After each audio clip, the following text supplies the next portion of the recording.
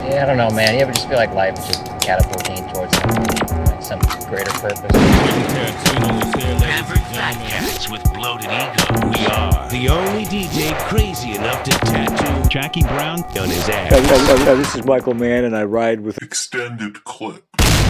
Welcome to Extended Clip, episode 73. I'm one of your hosts, Eddie Averill. I'm Malcolm Baum.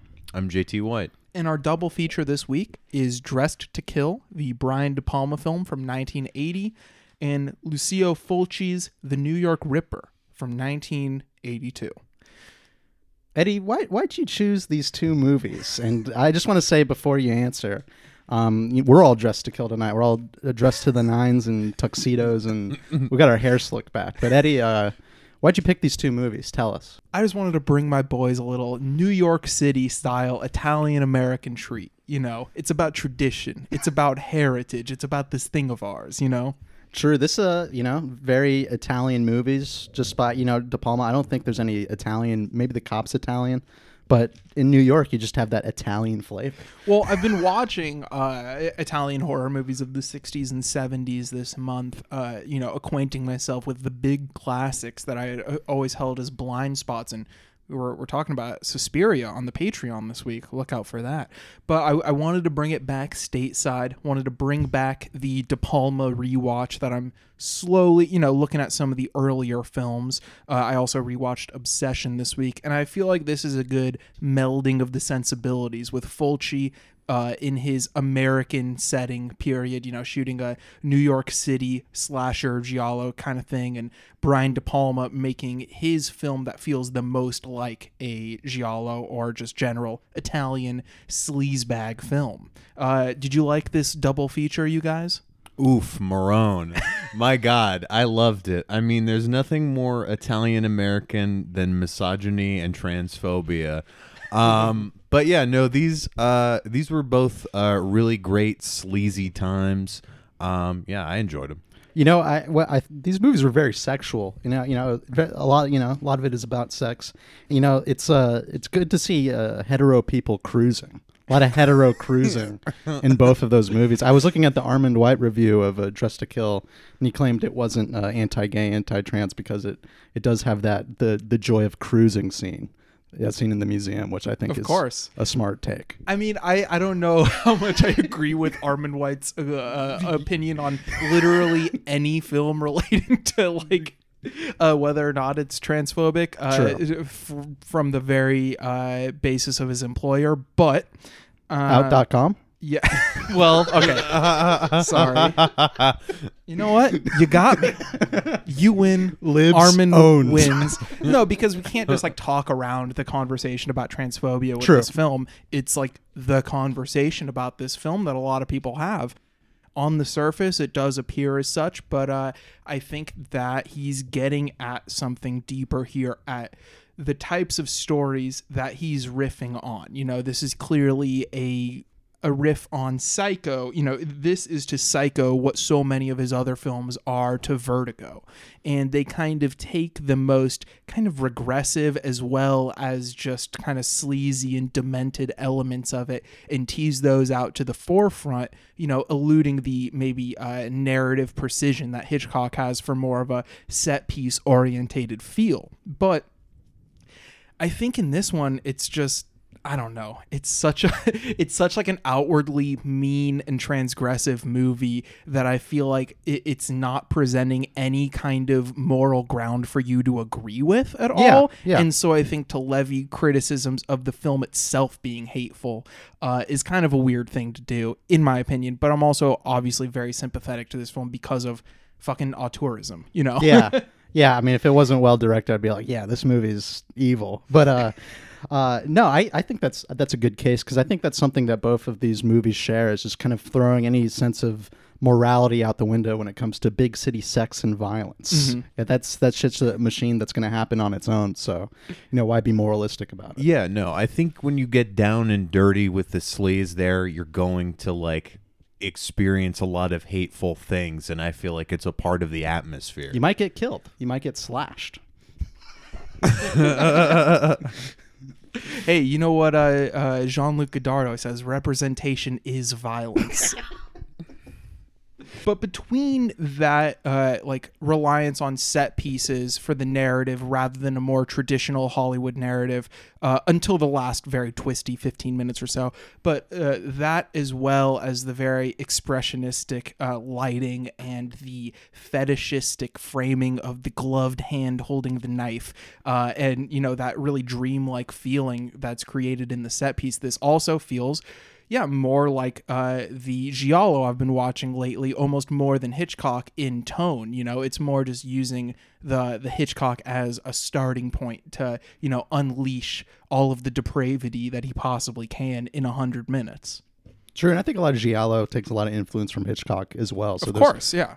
There's an obvious connection there with De Palma's movie here. Yeah, exactly. It's more of in conversation rather than just like a strict lineage of who influenced who. Mm-hmm. I feel like at this point you have a good melding of these sensibilities with, this is the period when Fulci, one of the gods of Italian horror, is working in New York, making Zombie 2 and the movie we're going to talk about in the next segment. So we open on a very dreamlike fog from the hot shower that Angie Dickinson is taking. And right away, this is a film with that classic male gaze that we know and love. You get a sweet set of cans, even a little pussy in this one, too. It's like right at the gate. My God. Brian De Palma said, is the case against Mr. Skin. You just watch his movies and you get it right away. No, but I think that this scene is shot and cut in such a dreamlike kind of way that's so over the top in like the facial expressions that these actors are giving each other through this mirror, through the glass that separates one from in the shower and her husband in the mirror, getting ready or whatever, and just creating more and more fog to completely distance themselves before an intruder appears behind Angie Dickinson and sexually assaults her, like very briefly. And then you cut to her having sex with her husband. Yeah, it's her like it feels like it's her rape fantasy in it, which is like because it is cutting to her having this very detached sex with her husband, who she later confides to Michael Caine is very poor in bed. He's like, you should tell him. It's like, well, be a little more amicable than that. But even like with De Palma's form here, the way he was shooting all of those very fetishistic close-ups and all these like waist level medium shots of that opening fantasy versus this over-the-top, very judgmental shot of him just like joylessly fucking his wife, who is just putting up with it, as she later reveals. And clearly the acting isn't great to a point, of course. I think he draws out like everything going on with Dickinson's neurosis before she even gets to Michael Caine's office. I moaned with pleasure at his touch. Isn't that what every man wants? I don't know. Is it? Don't start that stuff with me. Don't you think you'd feel better if you snapped at Mike instead of me? Think about where your anger is going. No, that's what De Palma's really good at, because like even when it feels like maybe his film is meandering or something like that, everything is being extrapolated very visually in a very like dense way that's just entertaining. And I mean, that opening is a real tone setter. You know what you're in for the the rest of this movie. Throw the kids out of the room. I was gonna say throw them out of the room. I was gonna say throw them out the window. I was like, throw your kids. I don't know where to go. Throw your here. kids and expectations out the window. If you're expecting any children, throw your wife out the window. Yeah, don't watch this with anyone pregnant. You don't want them becoming perverts. So right after that very disaffected sex scene, you see her check in with her son, played by Keith Gordon, and the inventions that he's getting up to, which I just love. Yeah, I love the long setup to just get to the joke of playing with your Peter. It's so fucking good. And then also, like, I don't know, I think it's pretty apparent, like, the Freudian sort of nature of his relationship, but it's just like, I don't know, it's adds like the fact that he's like a young kid and gets involved with that relationship with Nancy Allen just is another like beautiful layer of sleaze poured on top of this. I love how erotically charged those scenes are. And you're like, is he gonna Is he gonna Is have he gonna sex? is he gonna get statutory raped by Nancy Allen? That's what you're rooting for in those scenes. Yeah, I mean, and I think that's to a point. That's also just teasing out any depravity that could be found in the quote unquote joy of this film, you know? So she visits her psychologist, played by Michael Caine, and in this very on the nose scene, if you've seen the film before, you know, he checks himself in the mirror several times while she's describing, you know, sexual proclivities, and, you know, kind of makes a half pass at him, and he talks about how he's, you know, married and dedicated psychologist. But throughout this film, Michael Caine checking himself in the mirror, a great, you know, visual hint to what's to come, but also just in terms of giving depth to his character. I don't know, to use outdated psychoanalytic stuff like that mirror, you know, development stage, whatever, clearly in some sort of stunted development that he's repressing himself as a kind of like conservative psychologist who is, you know, in the beginning of the film, supposedly denying patients sex change operations, but in turn, and I guess we just get to the spoiler right away, because that's how you talk about this movie. In turn, he is actually the one killing these people, as, you know, this woman, the blonde-wigged woman, is, of course, Michael Caine.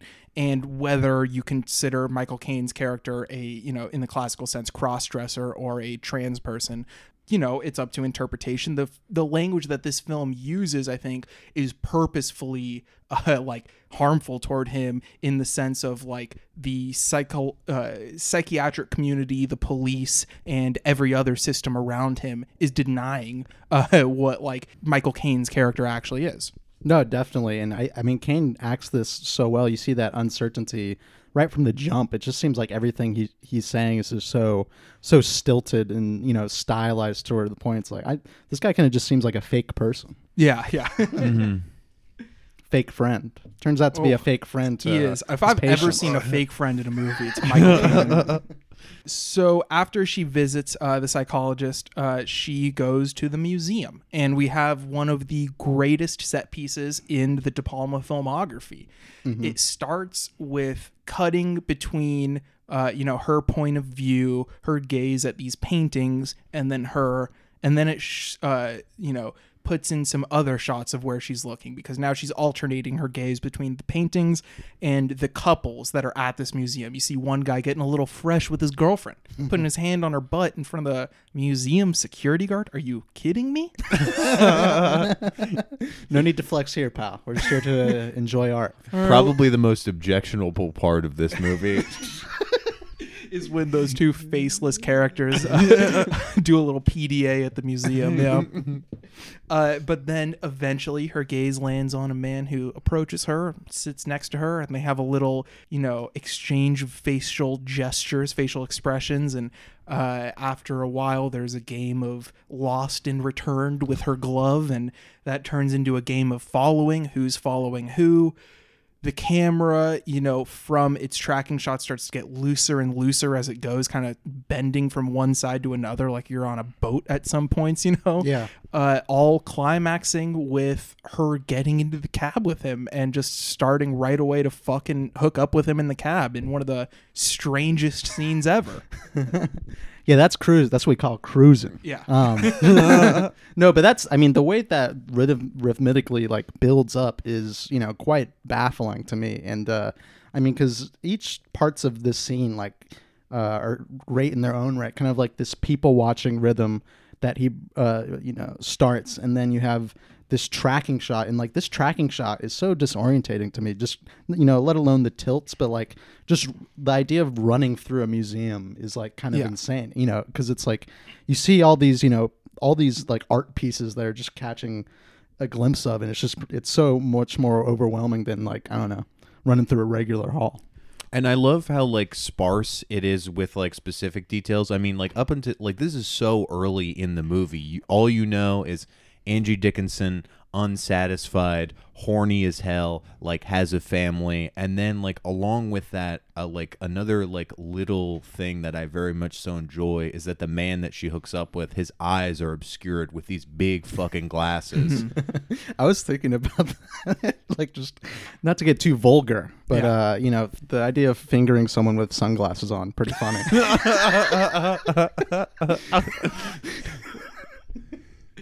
But yeah, as you said, like every set piece, every scene even has this kind of voyeuristic approach. I mean, it's a fucking De Palma movie, but he really brings out all the tools in his kit for this one. Like when they get into the car and you have the cab driver then adjusting his mirror multiple times, including one where you just have this completely sideways shot, I guess, from the POV of Angie Dickinson laying on her side in the back of the cab. And the camera, though, tilts along with the mirror that tilts. And it's just wonderful because it completely warps, you know, the perspective of point of view and everything like that. But it's also during this incredibly erotically charged scene where it's just like, it's hard to keep track of all the moving parts. I don't know. This film's more insane the more I talk about it. No, I mean, he's going out of his way to do a lot of the voyeuristic camera angles in this movie. I feel like there's a lot of times where, you know, he will, you know, have something happen specifically so he can mess with these things. Definitely, I mean, you know, not to sound like Roger Ebert here, but this is definitely an exercise in style more than anything else. Like, but that's a good thing. So after they fuck in his apartment, she's getting ready to go and she sees a little bad news that she may have just contracted a venereal disease. Welcome to the world of cruising. Yeah, I guess so. And it's so terrible because this is where the first, you know, very clear parallel to Psycho comes, where the ostensible protagonist is killed off, you know, in this one even earlier than in Psycho. And the last like thoughts running through her head before she's murdered are that she probably has a venereal disease and that she just left her fucking wedding ring, her very clearly expensive ass wedding ring, in the apartment of the stranger she just fucked, you know? And so she goes up to get it. She gets killed by who we later learn is Michael Caine in a scene that, as I said earlier, very fetishistically frames the gloved hand holding the knife and the light catching, or the reflection caught from the light on the blade, in just such a pitch perfect, extremely Italian moment of super violence, you know, because when that blade is cutting open skin, it's rough. It's rough. It's cutting. I mean, this is one of my favorite horror scenes of all time on rewatch, because just of how money he gets, this kind of, you know, his own stylistics that are going on here. And like I said, another rhythmic buildup that just sells something that, like, I don't know, other filmmakers could display as just kind of innocuous or something. Like, I don't know, it's kind of like, it almost seems like the characters kind of suspend in time as, like, there's the conflict with, like, the knife being grabbed away from Michael Caine, Nancy Allen, and it's just all the details that are focused on just really... I mean, I think there are a lot of really, like, great, like, tonal shifts that happen there and, like, allow him to change, like, what he's doing formally, like, even like leading up to the kill, where it's like Angie Dickinson's like, oh fuck, where are my panties? And then just the music that plays when she's, like, writing the sweet sort of little love note before she finds out about the venereal disease, and you get that shocking, like, turn. It's such a beautiful intensity to each time it, like, takes a big turn and shift.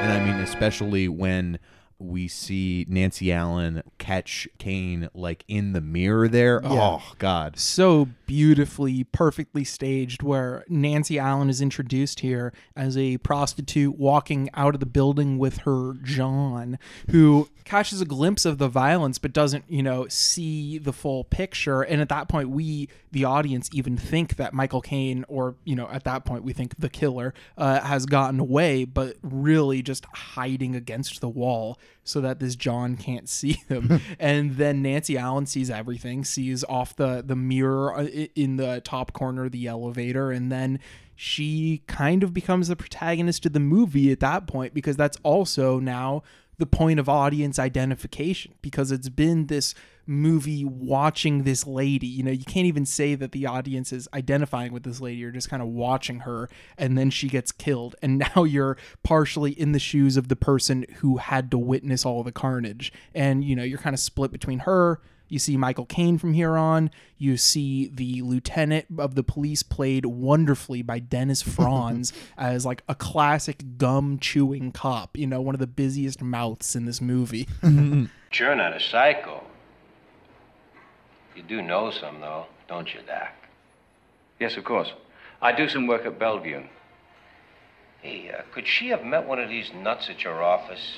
I mean, some kind of weirdo she could have turned on that might have followed her? No, I mean, to go back to the kill on the elevator scene, I think what's great about that is that how it builds it up with her, like, trying to go down, and then like, I need to go back up, so she's trying to go back up, and then a family comes in, and, like, the daughter's looking at her weird, and it's, even before there's knives being slashed or anything like that, it builds the horror of just, like, elevators, basically, and the anxiety of being in an elevator, being so beholden to where you're going in this, you know, fucking metal box, and it's used to a great effect in, you know, the kill, as, you know, doors closing, stuff like that. And I mean, yeah, that zoom as the door closed to the mirror is one of the best, you know, money shots of all time. Oh my God, completely. So Dennis Franz, you know, does some light investigation, and then Keith Gordon realizes he has to get involved. We see right away how involved he is as he's listening in on some of the police investigations with one of his gadgets that he's invented, and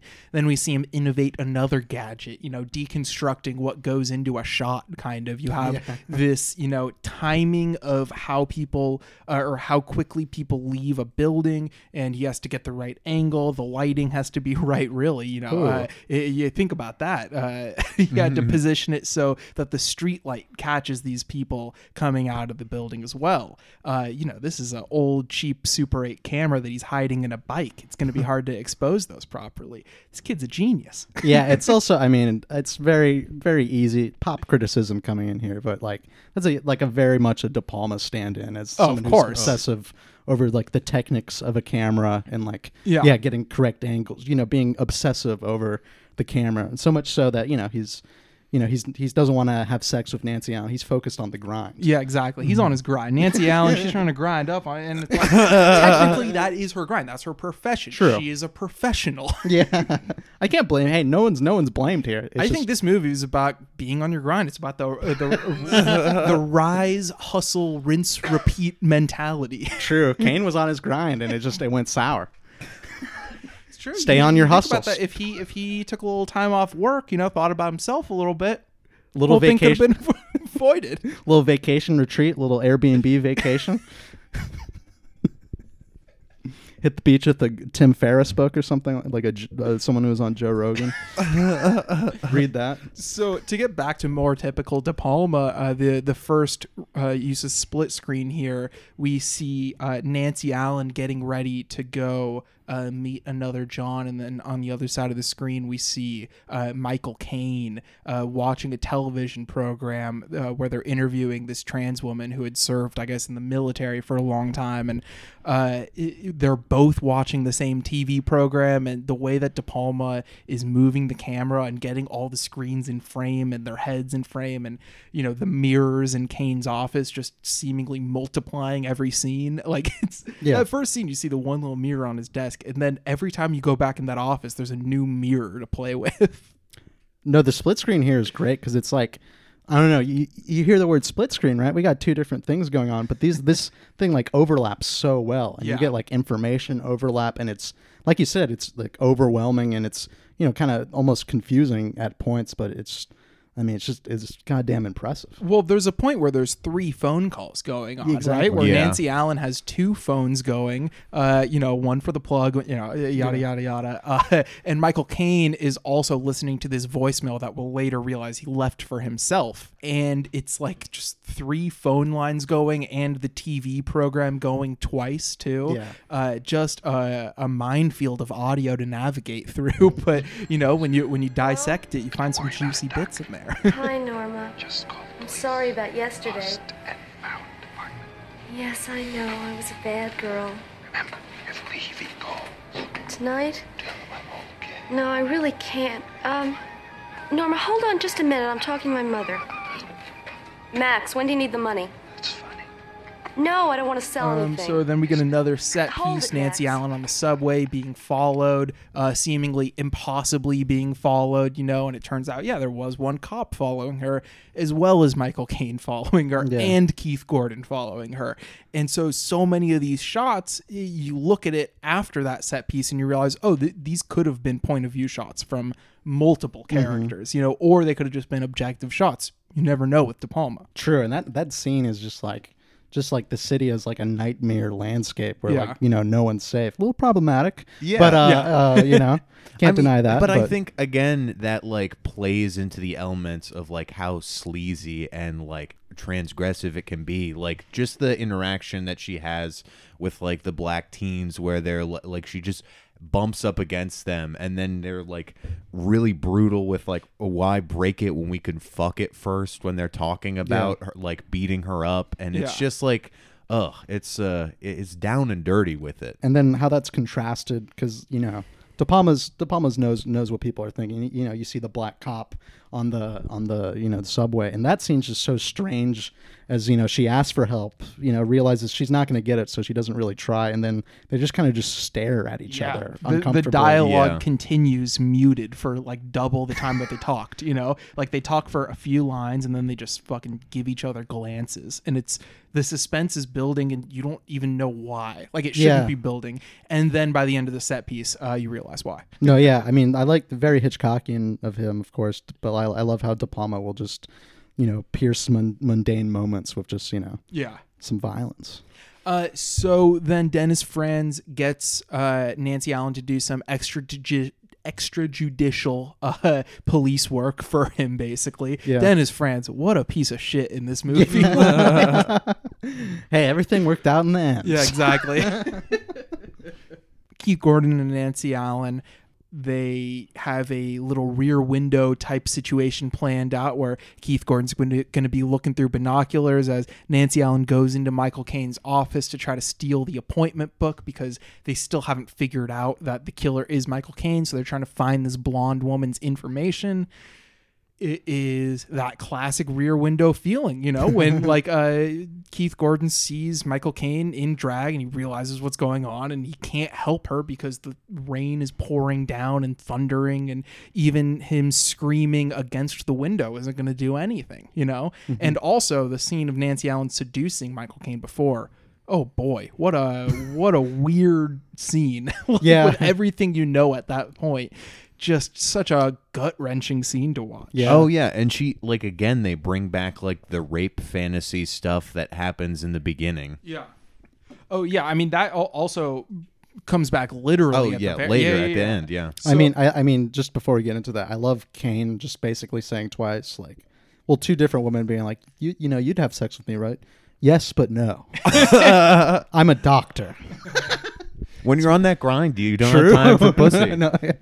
That's he was thinking in the right way, but then he slipped. He slipped. He definitely slipped. Nancy Allen, she was about her grind. She was on the phone talking stocks. She's got a painting that's going to be worth $1 million. Yeah, dude, she listened to Jay-Z's advice.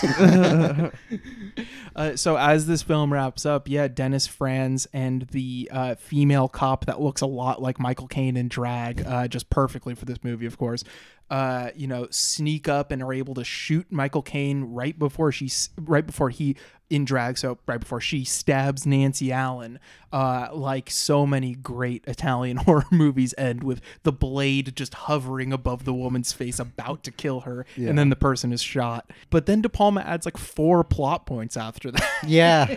It's ridiculous.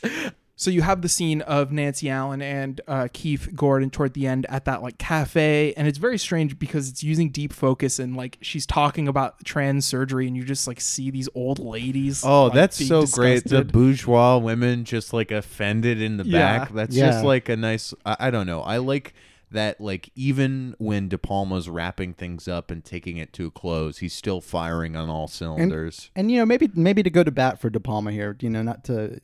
I feel like most horror movies at the time wouldn't, go out of its way to I don't know, explain like transsexualism and like have a positive example in like the person on TV. So it's, of course it's not perfect, but he is, I don't know, representation, right? And I mean, like, they are being very cavalier in talking about it. Yeah. But I think like the fact that the bourgeois woman is the butt of the joke is something. I mean, obviously, again, it doesn't like, it's not perfect. Well, but yeah, it's not perfect because he gets to have it both ways, because he's still being kind of, you know, digging the knife in a little bit. Yeah, totally. And I guess that's part of the fun. That's why we we like it. I mean, what I said about Obsession is that like every time it deviates from Vertigo, it's just twisting the knife, making that template become so much darker and harsher, and that film itself. And this film works the same way with every twist it takes beyond Psycho, you know?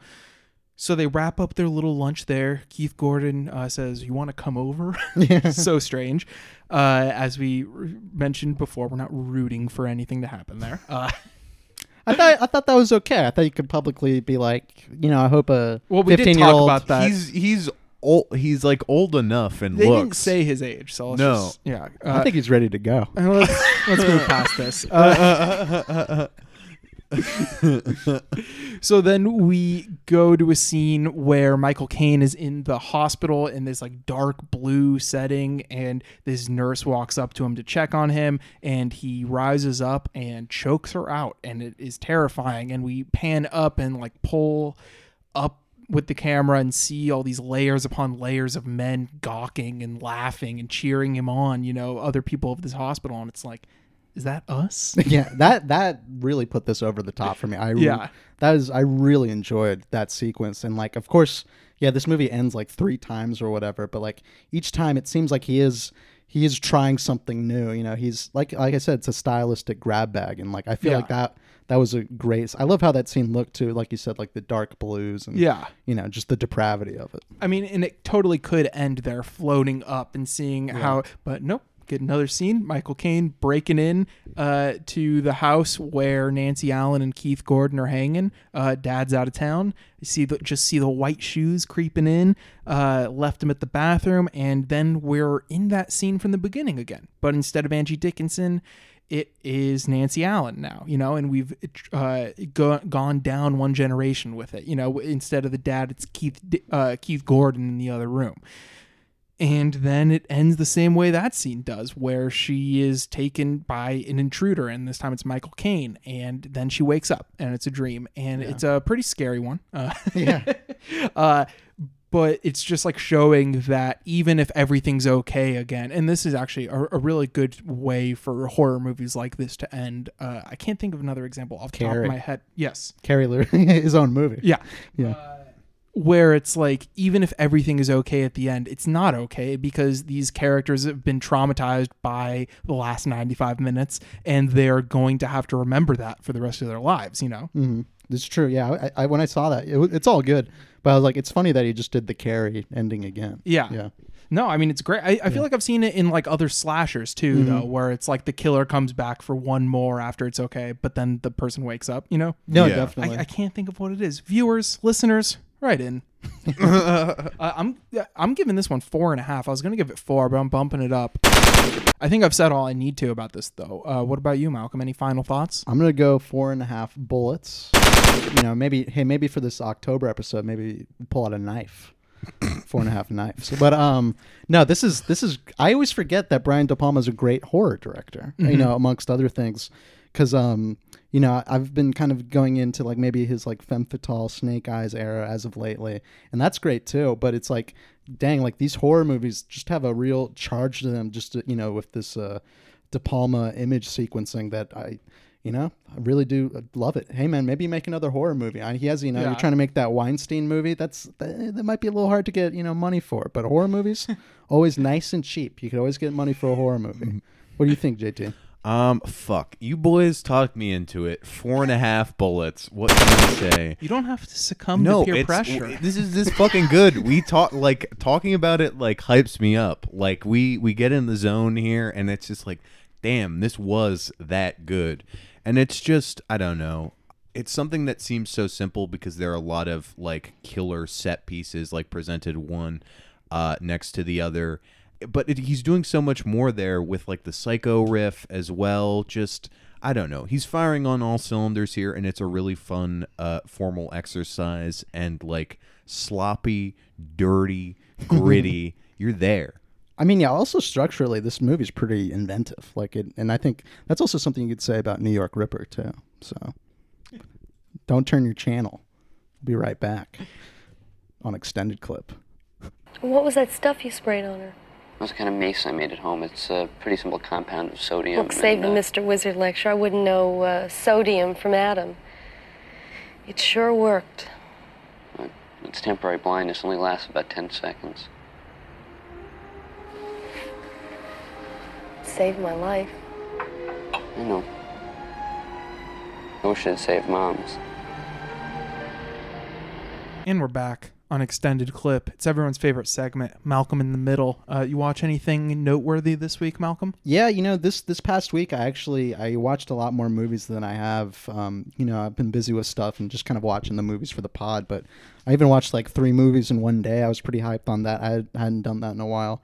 All horror movies. I've been scaring myself. I think watching these movies, I feel like I want to kill someone. That's the impression I get. Maybe it'd be cool to stalk someone down on the street and kill them, but I don't want. I don't want to do that. I don't want to. That's why we have movies for. Yeah. And one of the movies I watched was Splatter Naked Blood by Hisayasu Sato, and this Sato got great director. I watched Celluloid Dreams by him as well, and all of his movies seem to be around like under 80 minutes. Celluloid Dreams was 60. This was a tight 76. And one of the more baffling movies I've seen in a while, where you have a mother-son, both budding scientists, with the mother trying to, do research on birth control, the son trying to make a special painkiller, and he slips this painkiller to the test subjects of his mom, and they react in different ways. Basically, they feel nothing, and they respond to that differently. One of them responds by eating themselves, cutting off their nipples and labia, chowing down on that. And one of them just kind of cuts themselves to death, kind of like they're primping themselves at the mirror, very, vain, picking out eyebrow hairs, and that just turns into a lot of tearing. And then the other one is just not affected at all, but she can't sleep, so she has this VR cactus thing that she attaches to every night that simulates sleep. And the son is just following them around, seeing them die, and it's just a very strange movie, very perverse, a lot of nudity and whatnot. But also, I don't know, there's like kind of like a soft tone to it, and it's like a lot of it is like about the son's dead dad, and he reflects on that kind of throughout the thing. And the results are it's kind of confusing. I don't know what to make of it, but it's powerful image making nonetheless. And that's someone I could just see me marathoning his films, because A, they're short, and 2, they have this like shot on video kind of gritty feel to them that is just I eat up. So be on the lookout for that. Nice. What about you, JT? Well, I feel like I've also been indulging a little bit in Malcolm's murderous desires recently with my viewing habits. I mean, I watched Goodbye Dragon Inn this week, but I didn't want the haters to accuse me of copying you, Eddie, so I didn't follow up and watch Dragon Inn. But I'm going to talk about Gothic by Ken Russell, which I watched, and that's about Mary Shelley, the fabled night where she came up with Frankenstein. And it's Lord Byron, all these old English fucks like getting together, just doing opium, and like it's a scary night, a lot of rain, a lot of thunder, lightning. And I was really surprised, because I thought this would be more informed by like Frankenstein itself, but with what Russell is getting at here is that like in this opium fused state, there's like it's more of like a straight up horror movie where Mary Shelley's sister starts acting like crazy, but it's like a little loose, whether it's like an opium dream, and like that is playing into it. And then what it's getting at with like the Frankenstein creation stuff, because you don't really see any of that or her like ultimately coming up with a story until like a little bit at the end. but it's playing on like Shelley's like miscarriage, and really creepy, some fucked up stuff, real perverse too, a lot of horny sex stuff. I mean, that's like you're going to see a movie by Ken Russell, you know. Yeah. It's going to get horny with it. And it was a great time. What about you, Eddie? Well, as you alluded to, I watched both King Hu's Dragon Inn and Tsai Ming Lang's Goodbye Dragon Inn. I'll talk about the latter a little bit.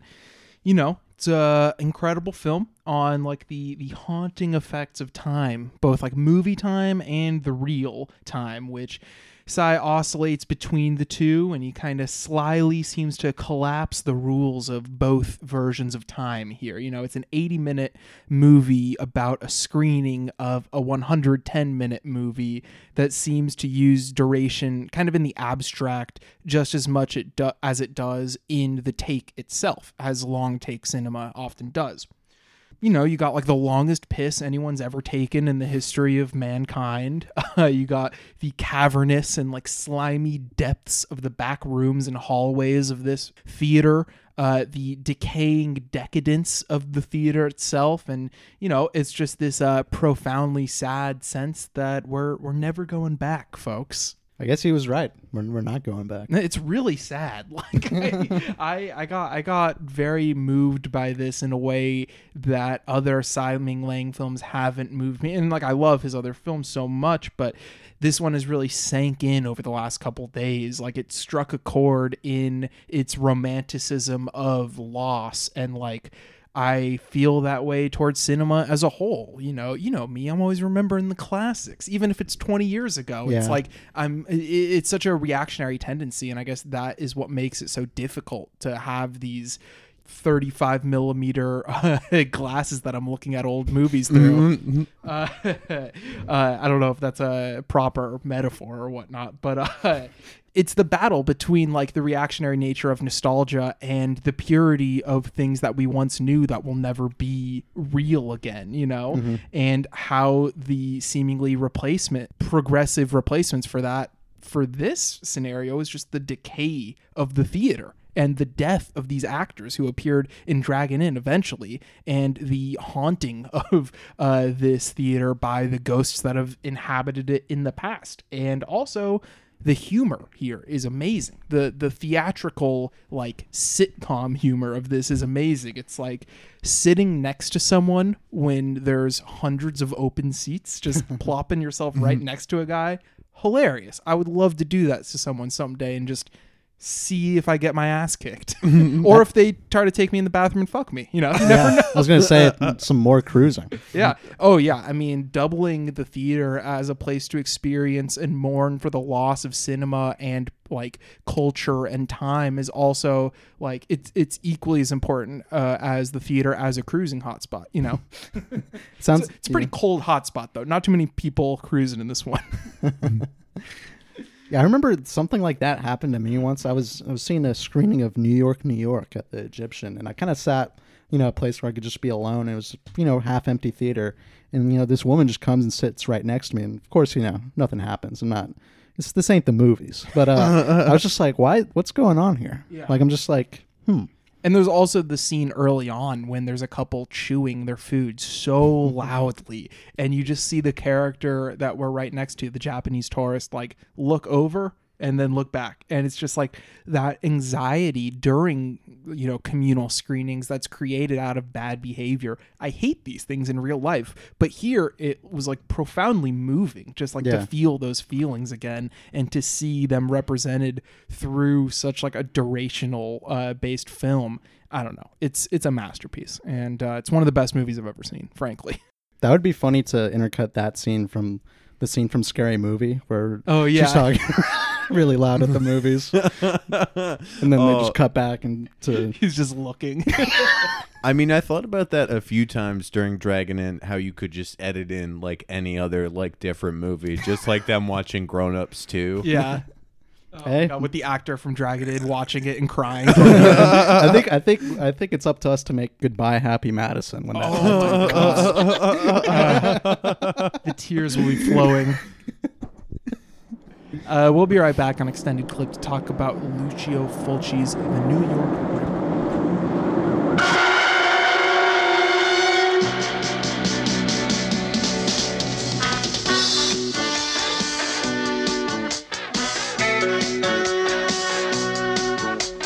And we're back on Extended Clip talking about the New York Ripper. I've only seen a couple of Fulci films, but they've really made an impact on me. This guy is crazy. So what is the New York Ripper about? Well, a police lieutenant and a college psychologist are on the hunt for a serial killer who preys on beautiful women and quacks like a duck.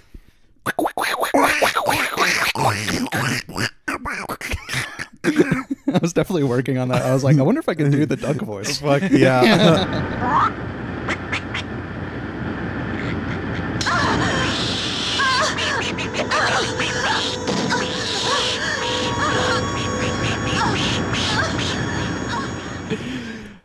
So, you get a handful of classic gloved hand point of view set pieces and a bit of a deeper study into one character, Faye, who assumes something of a final girl role, as well as an older freaky couple integral to the plot who make audio sex tapes or dirty podcasts.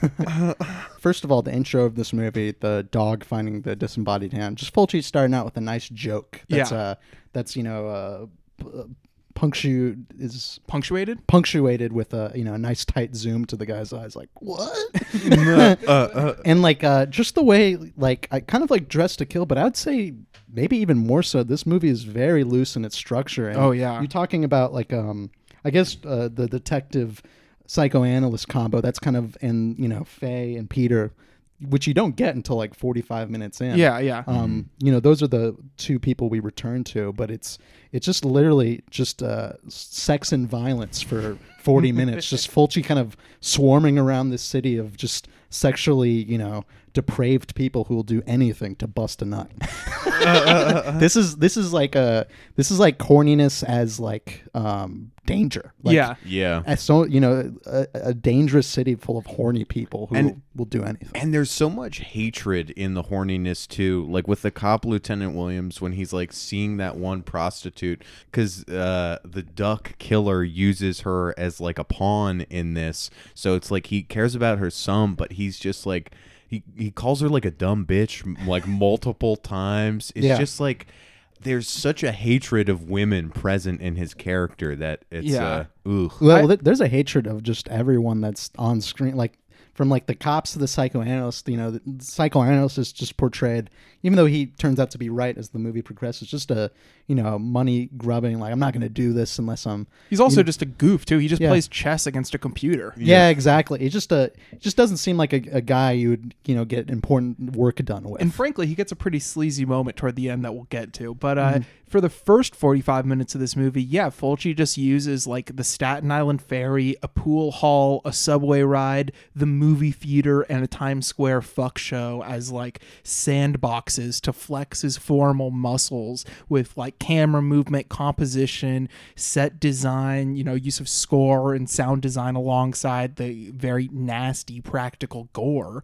And even more than Dressed to Kill or really any film we've talked about in a while, it's like just moving from set piece to set piece kind of. That's the whole structure of it, is these 10 to 15 minute chunks of just brilliance. Yeah, no character way in, no character who plays the way in for the audience. You're just one of these sleazy New York motherfuckers walking around, because it's so funny because as the movie progresses, right, and we have like a suspect. It's just like there's just random people doing bad things, aside from the murderous plot. It's just even if the duck face guy isn't gonna stab you, you should still watch your back. There's some shady things going on down here that Fulci's taking so much pleasure in shooting. And there's things just like so much unlike anything I've ever seen before, like the pool hall in particular, just like foot fucking a woman, like just playing with that's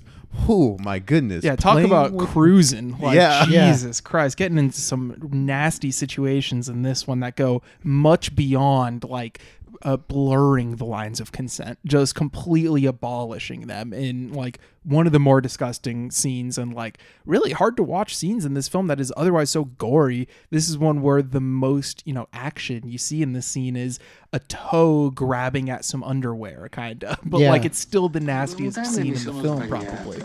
Ma che una troia, no? Signora, aspetti un momento. Vorrei offrirle una birra, mentre il mio amico continua la passeggiata. True, it's nasty too because it's also like you could see that Fulci's kind of having the character oscillate between kind of liking it too, and then the way it concludes too. It's not even that these guys are really doing it because they want to have sex with her. They pull They're the table just back. fucking around. They pull the table back and embarrass her to expose it, and she runs away. And it's just such a nasty bull. And I love how Fulci gets a nice dick bulge. Oh my God. punishing her for being horny. Yeah, just staring exactly. at that moose knuckle. Okay, eyes are up here. Yeah, you may criticize Fulci for sometimes introducing a character by the breast or the bottom, but equal treatment. He also introduces men by their bulges. Yeah. There's also there's so much character in this film too. Even all of the side characters who just pop up once or twice are hilarious to me. Like the old Italian landlady who finds the body of the first person, or no, she identifies the body, I guess, from the hand that we see in the beginning, just complaining about how she was an obnoxious young woman or whatever. And it's clearly this old Italian lady who has probably complained to the police a ton, and they're so over her at this point already. And then there's the guy they work with at the morgue, I guess, who handles all the dead bodies and is wearing headphones the whole time and just jamming out to his Walkman while he's dissecting dead bodies. No, that's what's also great too. The guy, what's that room called? The mortuary? The morgue. Yeah, the morgue guy is just, he takes so much pleasure in his job too. He looks at the curve of the cuts in the woman. It's like, oh, you really cut this one up. And the police officer too. Does a lot of stuff that just seems kind of mean spirited and unproductive. Like I go back to the woman who was getting foot fucked, who eventually gets killed. And, she has a husband, and the husband's explaining, we had a loose thing, she could kind of sleep around. And the cop's, obviously showing much disdain for this. And, even plays the sex tape that, she made before she gets murdered. And it kind of, smirks at him, huh? Yeah? This is what you let her doing? Well, she was free to live, and she was free to die, as the cop says. Which is so harsh. And earlier, also, we get that close-up on the drawer when her husband receives one of the sex tapes, and you just see he has just, 250 micro cassettes of her fucking other guys, or of her just listening to a Times Square fuck show and getting off herself, Yeah.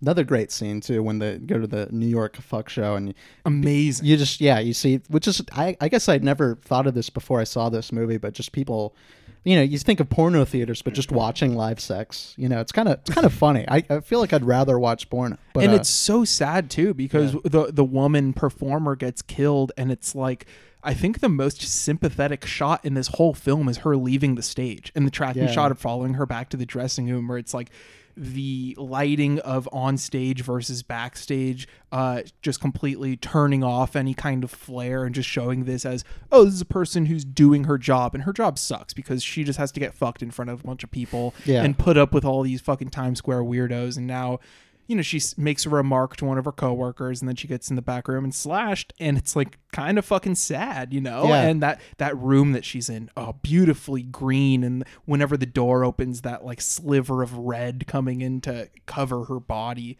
when the killer leaves and leaves the door open. Just beautiful by Fulci here. True, and I feel like Fulci, he's ahead of the curve. Maybe, hey, I don't know my porn history that well, but the woman getting off to porn genre here, he takes a lot of pleasure in shooting that. And, it's just fun to see. It's great to see a filmmaker have fun while he's making. People are like, I like Knives Out because it seemed like they had a fun time while making it. It's I bet Fulci was having a good time when he was watching that. I agree. I think this is the Knives Out of 1982.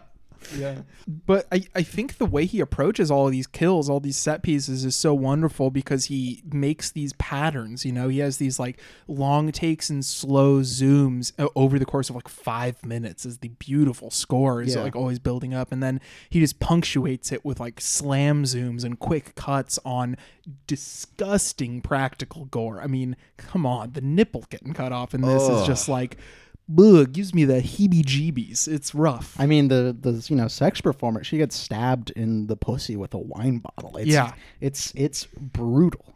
It's just I love that brutality contrasted with a man doing a duck voice over the phone. It's like something that I feel like it just saying it aloud obviously sounds very ridiculous, but there's like a level of horror to doing that, like childlike simplicity there with these repulsive acts. Yeah, just matching this kind of like absurd approach and with misogynistic killing techniques is just it's very he's taken a very cavalier attitude, this killer. That's all I'll say.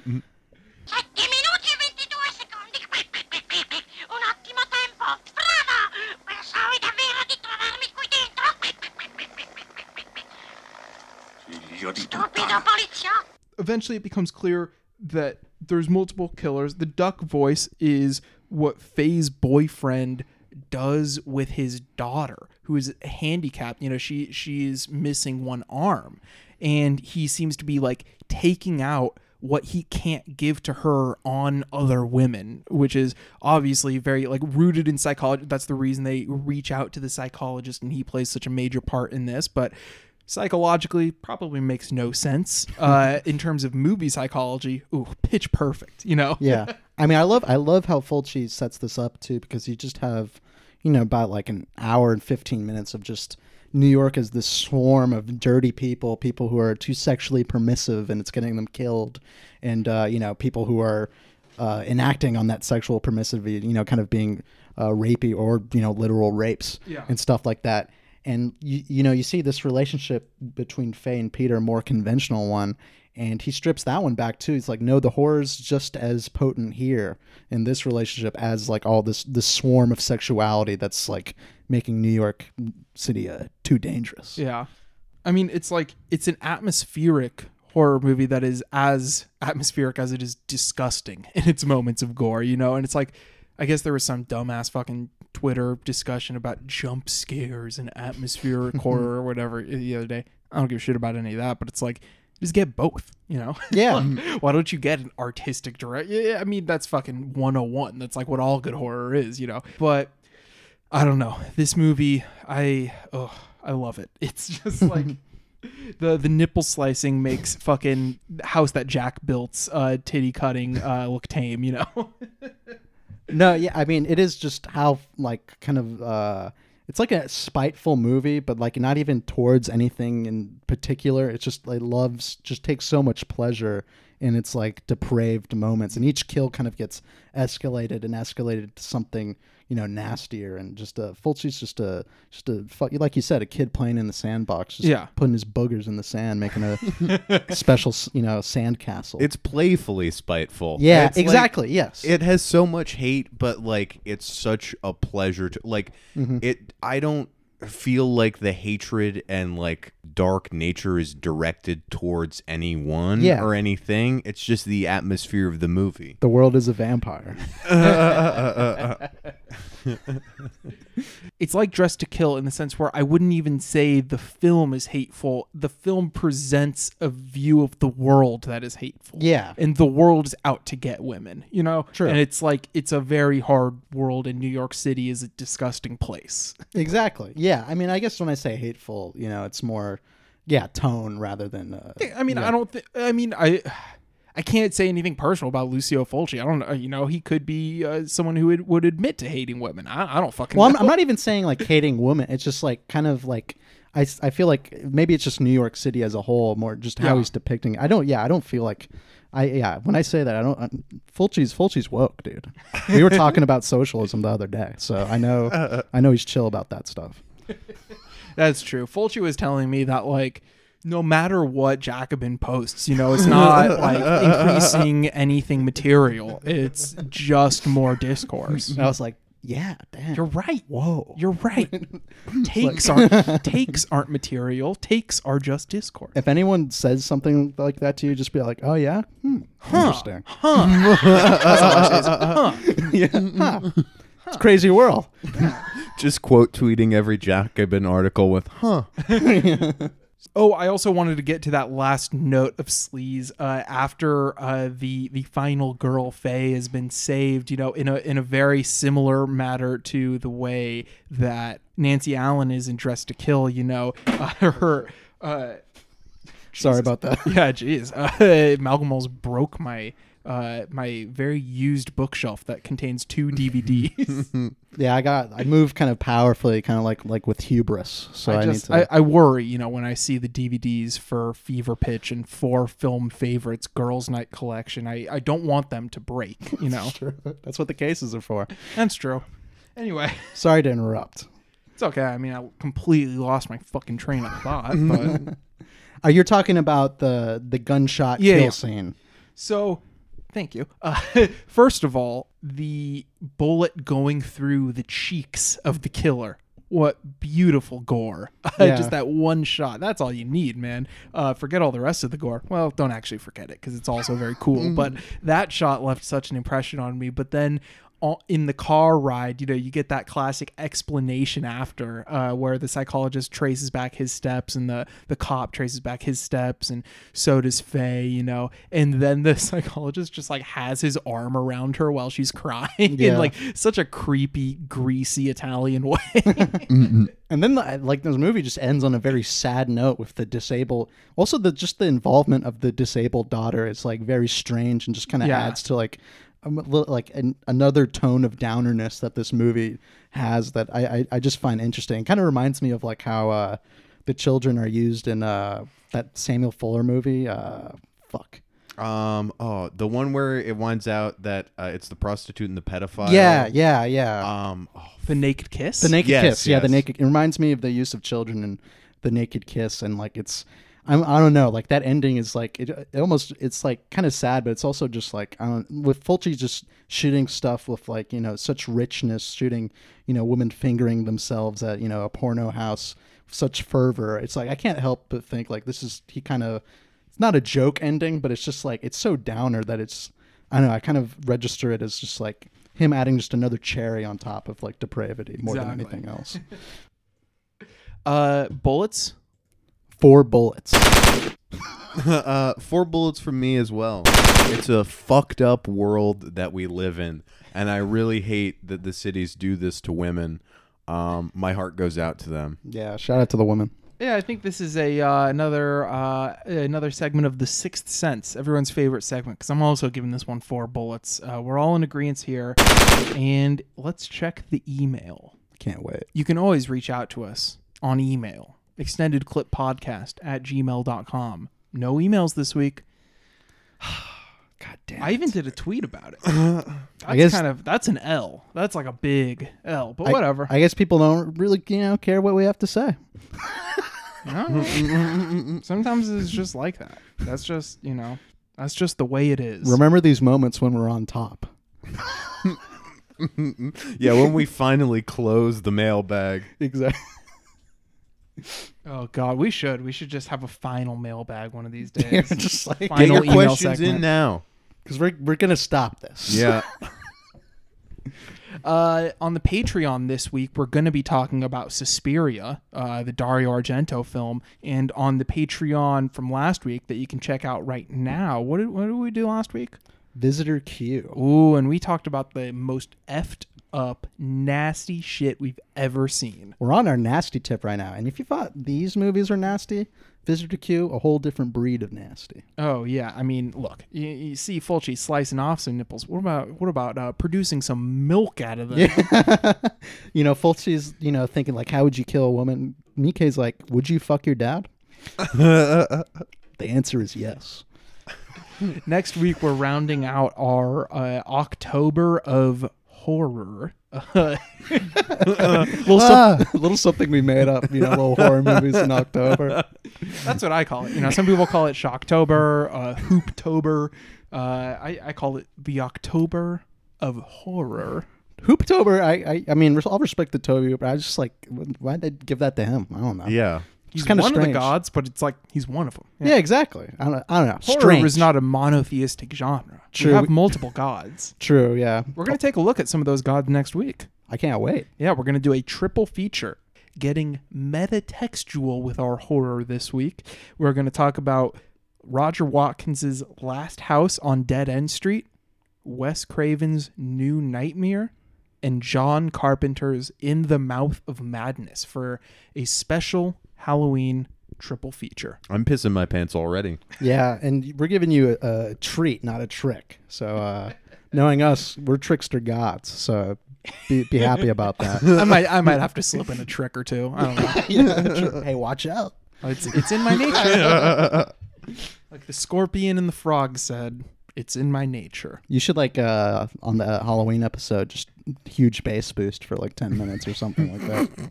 A little bit of trick. I did a trick on the Godard episode. I put it out of order, and people were like, "What is this?" So over their heads, dude. They're so over their heads. Imagine if they could think like us. Maybe so condescending. I know. Yeah, no, imagine. Though. Imagine. I mean, yeah. I'm just. Hey, no, I'm joking around. I suck. I'm not smart. You shouldn't listen to me because I'm dumb. Is that what you want me to say? Our Twitter is @ExtendedClip69. Do you guys want to plug any internet stuff? Nah. Fuck it this week. See you next week. I did my best, but I guess my best wasn't good.